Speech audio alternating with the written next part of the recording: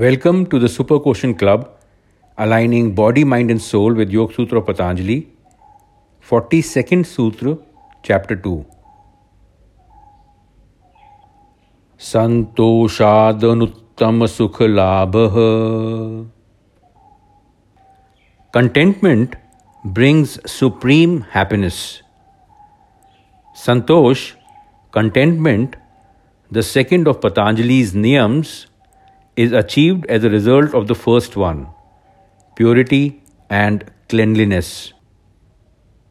Purity of mind, we will recall, moves us to consider the positive in ourselves, in all beings, and situations.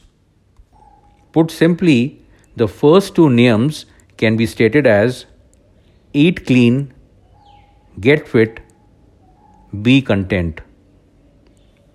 And it is these first two niyam that lead us to the next three. Together, they ignite the flame of tapas, propelling the sadhak towards the fire of knowledge. This transformation, which indicates that the sadhak is on the right path of concentration, enables him to look inwards through self-study, swadhyay, and then towards self-surrender, Ishwar Pranidhan. Contentment is the crucial stepping stone that spurs us to further heights. By being at peace with our inner being content with who we are and what we have. Being content with the present moment, not constant chasing or craving after desires. Often our frustrations and cravings come from a feeling of lack, regrets, agitations, suffering, or comparing ourselves with others.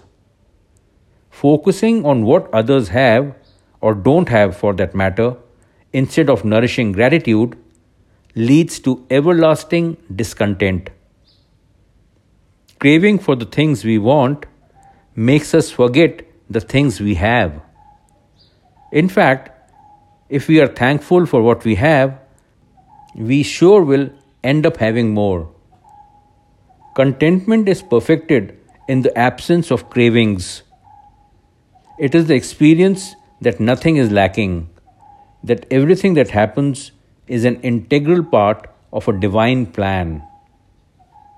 Contentment is having the faith that steadies the mind, the faith that behind the clouds the sun is still shining, and the belief that there's something good in every situation, an opportunity and a sunny side to every circumstance.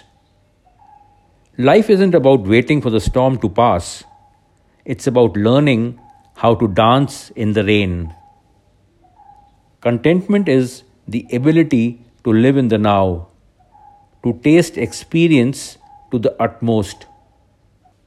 The result is a joy that transcends transitory pleasures and almost perfectly reflects the supreme bliss of the self.